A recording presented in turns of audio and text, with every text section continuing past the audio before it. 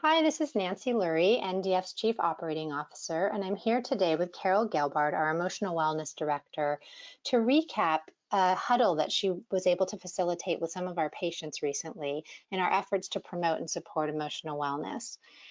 Hi, Carol. Hi there. Thank you for having me. As some of you know, we did a huddle this past Sunday, and the topic was, how do we promote wellness in 2021? And the reason we're doing this podcast is I really wanted to reach more patients out there that could access this recording on their own time. I know oftentimes it's hard to join the huddles for various reasons, and I wanted to make patients aware of some of the themes and topics that were shared in the huddle, as well as some of the practices and tips that was shared on how to promote wellness and positivity in 2021. Great. I know that this past huddle you talked about getting a fresh start and how do we hit a reset for the new year? How do we get rid of negativity and be in a better state and how we can make good mental health a priority?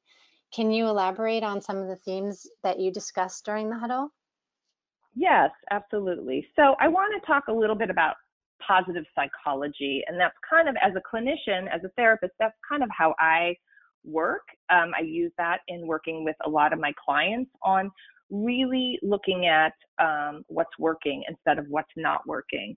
And the reason positive psychology got developed is in the 70s, we were really working in mental health from a deficit model, from an illness model, looking at what's not working, like how do we treat depression, how do we treat anxiety, and really focusing on what's wrong and trying to fix that.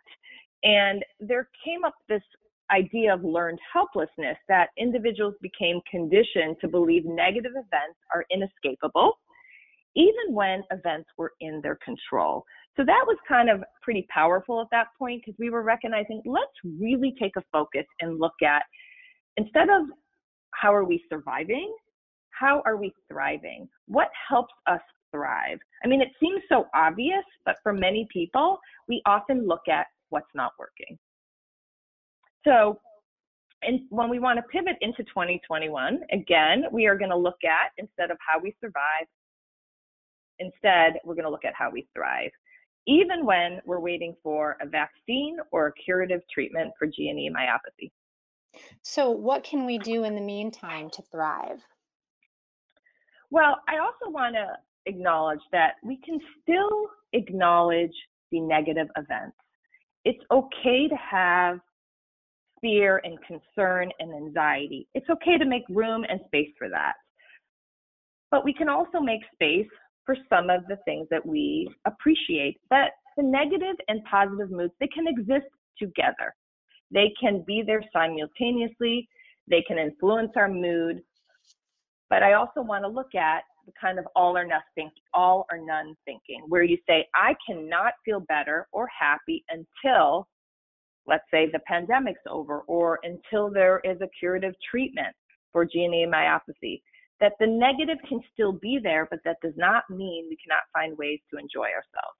So in the huddle, we discussed the highs and lows of 2020. We reflected back on the year on what was really difficult. And we did this as an example because highs and lows are incorporating the negative as well as the positive, that they coexisted together. So I'm going to kind of recap some of the themes about the lows that were shared with the patients that attended the huddle. These were the lows: not having enough access to resources that help patients manage their pain, losing muscle strength due to lack of activity, feeling isolated, not being able to see family members regularly, the loss of family members due to illness, not being able to attend funerals and grieve properly, losing functioning and abilities to be more independent. Some people had expressed sadness about losing their driving abilities. Now, some of the highs that some of the patients shared were not having time, or not having to waste time commuting to work, to being more productive, to spending more time with children who are home from college, eating more family meals together, having more time to connect to others, and doing more creative activities that they didn't have time to do before, as well as some patients remarked on they were able to take part of more of NDF online speaker series events because they have not been able to attend patient days in the past, and the speaker series events made it more accessible. So how do we work on focusing on the positive?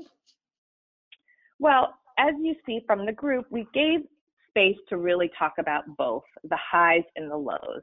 And what the next thing we wanted to do is like, okay, in 2021, what do we want to do to kind of take care of 2020, excuse me, what do we want to do more in 2021? So one of the things I really think is important is to really look at what things can we do to kind of elevate our mood? And everybody has a different list of things that make them feel better. You know, I call them mood boosters. So it's really important to kind of look at what things elevate your mood. And the reason I'm going to kind of talk a little bit more, and everybody, as I said, everybody's, you know, mood boosters can be different, and it's individualized for each person, that there has been some research that shows that if people have things to look forward to, that in and itself is a mood booster. And that's really relevant when you look at the research on vacations. One of the pleasurable things about vacations is the anticipation, the joy, the planning. And then it's actually the vacation, as well as reflecting back on the memories. So you look at all of that, and you know, if we had put things on our calendars like vacations, like milestones, like pleasurable moments that we're looking forward to, the build-up and the anticipation of those activities bring a sense of change our mood, make us excited, make us have something to look forward to. So I really wanted everyone to really think about, what are the things that you are going to look forward to? What are going to be the mood boosters? What are the things that you're hoping to see that you can incorporate more in your daily living? And one of the things I think is important is to crowdsourcing community, like whether it's on social media or in group chats, like what are people doing that is helping them connect with others, that's bringing them joy? You know, sometimes you have to be really creative, especially during a pandemic. So we talked about in the huddle scheduling mood boost and what people do to schedule mood boost, whether they do it daily, whether they do it once a week, whether they have milestones or celebrations that they're planning, even if they're intimate celebrations in 2021. And some of the things that the patients shared is like going out with the dogs and taking the dogs or animals to dog parks has been something that's uplifted their moods. Watching British TV and comedy, celebrating milestones, birthdays, and big events, and house renovations. People commented on listening to music helped elevate their mood, drinking ginseng tea, playing with their animals, being outdoors. And I noticed when the patients were reflecting on these mood boosters that you could see that their mood changed. They were more animated, they were more spontaneous, their facial expression, their eyes lit up. And it was so powerful just seeing, when we talk about these things that are pleasurable activities, how much it impacts us, how much better we feel. So, you know, it's just something to make note of it. And I think as much as we have these negative moods too, that we don't necessarily need to ignore the negative events. It does not cancel the negative event. The presence of the negative does not mean the absence of the positive. Now, the other thing that we kind of touched a little bit about is the self-talk. And what I mean by that is the running narrative that we have in our mind about who we are and how we function and how we deal with adversity. And I do want to say that I feel like a lot of G&E myopathy patients have a lot of strength. They have had to persevere because of some of the challenges they have faced. And a lot of them have pretty powerful running narratives, or try to tap into that powerful narrative. Like, for example, when they experience like a fall or they experience some hardship, of what do they say to themselves to get themselves to get through that challenging experience? And I actually believe even if patients can't access that at that time, I have seen other patients remind patients what their strengths are, what they can do, how they're going to get through this challenge. And I do think it's very powerful the way we talk to ourselves, how we get ourselves out of certain situations. So I really think that it can be very powerful. It's like giving yourself a pep talk whenever you're facing something that you think is challenging. It's like, what do you say to yourself? Like, I can do this. I can get through this. Whatever that monologue is, think about what that is so you can access that at times when you're experiencing some adversity. I think what you're saying, while it specifically, the conversation was geared toward GNE myopathy patients, obviously this is information that applies to everyone. Yes, absolutely. Starting in 2020-21, how can we think about things that can shape our experience? That we're not at the mercy of the events, but we can think about them in one way or another. So what can we do to get the uplift? You know, as I said, everybody's uplift or mood booster can be different.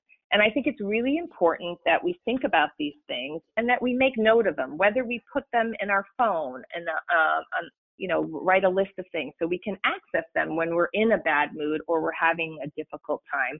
Because I think it's very hard to think of those things when you're in a funk or you're in a bad mood, to tap into the things that might be a mood booster, might be something to look forward to, a pleasurable activity.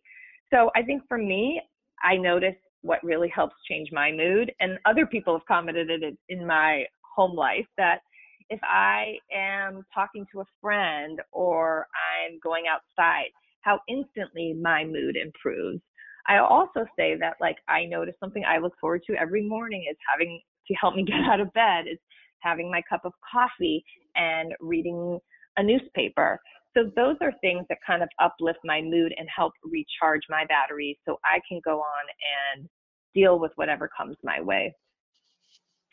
So I think we have to reflect on what our mood boosts are, not just for the day, but even for the week, even for the future, and recognizing that these mood boosts are going to help us get through these difficult times, that painful emotions will be there. We can let ourselves have them.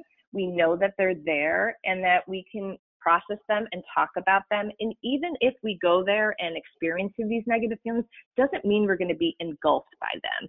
That they're kind of like talking about them, working through them is a way to kind of go through the tunnel of passing through them, and that we're not going to get sucked into the tunnel, that we can have them, but we also have to make room to also recognize that we'll get through it. So I guess my last kind of parting words of wisdom would be, so go ahead, it's okay to be sad. You don't need to fight it. You'll work your way through it, and make sure you schedule enough mood boosters and pleasurable activities to look forward to. So that could help elevate your mood, especially in challenging times, and wishing everybody a really good reset to 2021. So thank you for having me today. Thank you, Carol. You've given us a lot to think about as all of us navigate what are difficult times. And we look forward to continuing our focus on emotional wellness in future huddles, podcasts, webinars. And with you as a member of our team, I know that we're going to be able to help a lot of people and create a lot of great programming this year. Thank you so much, Nancy.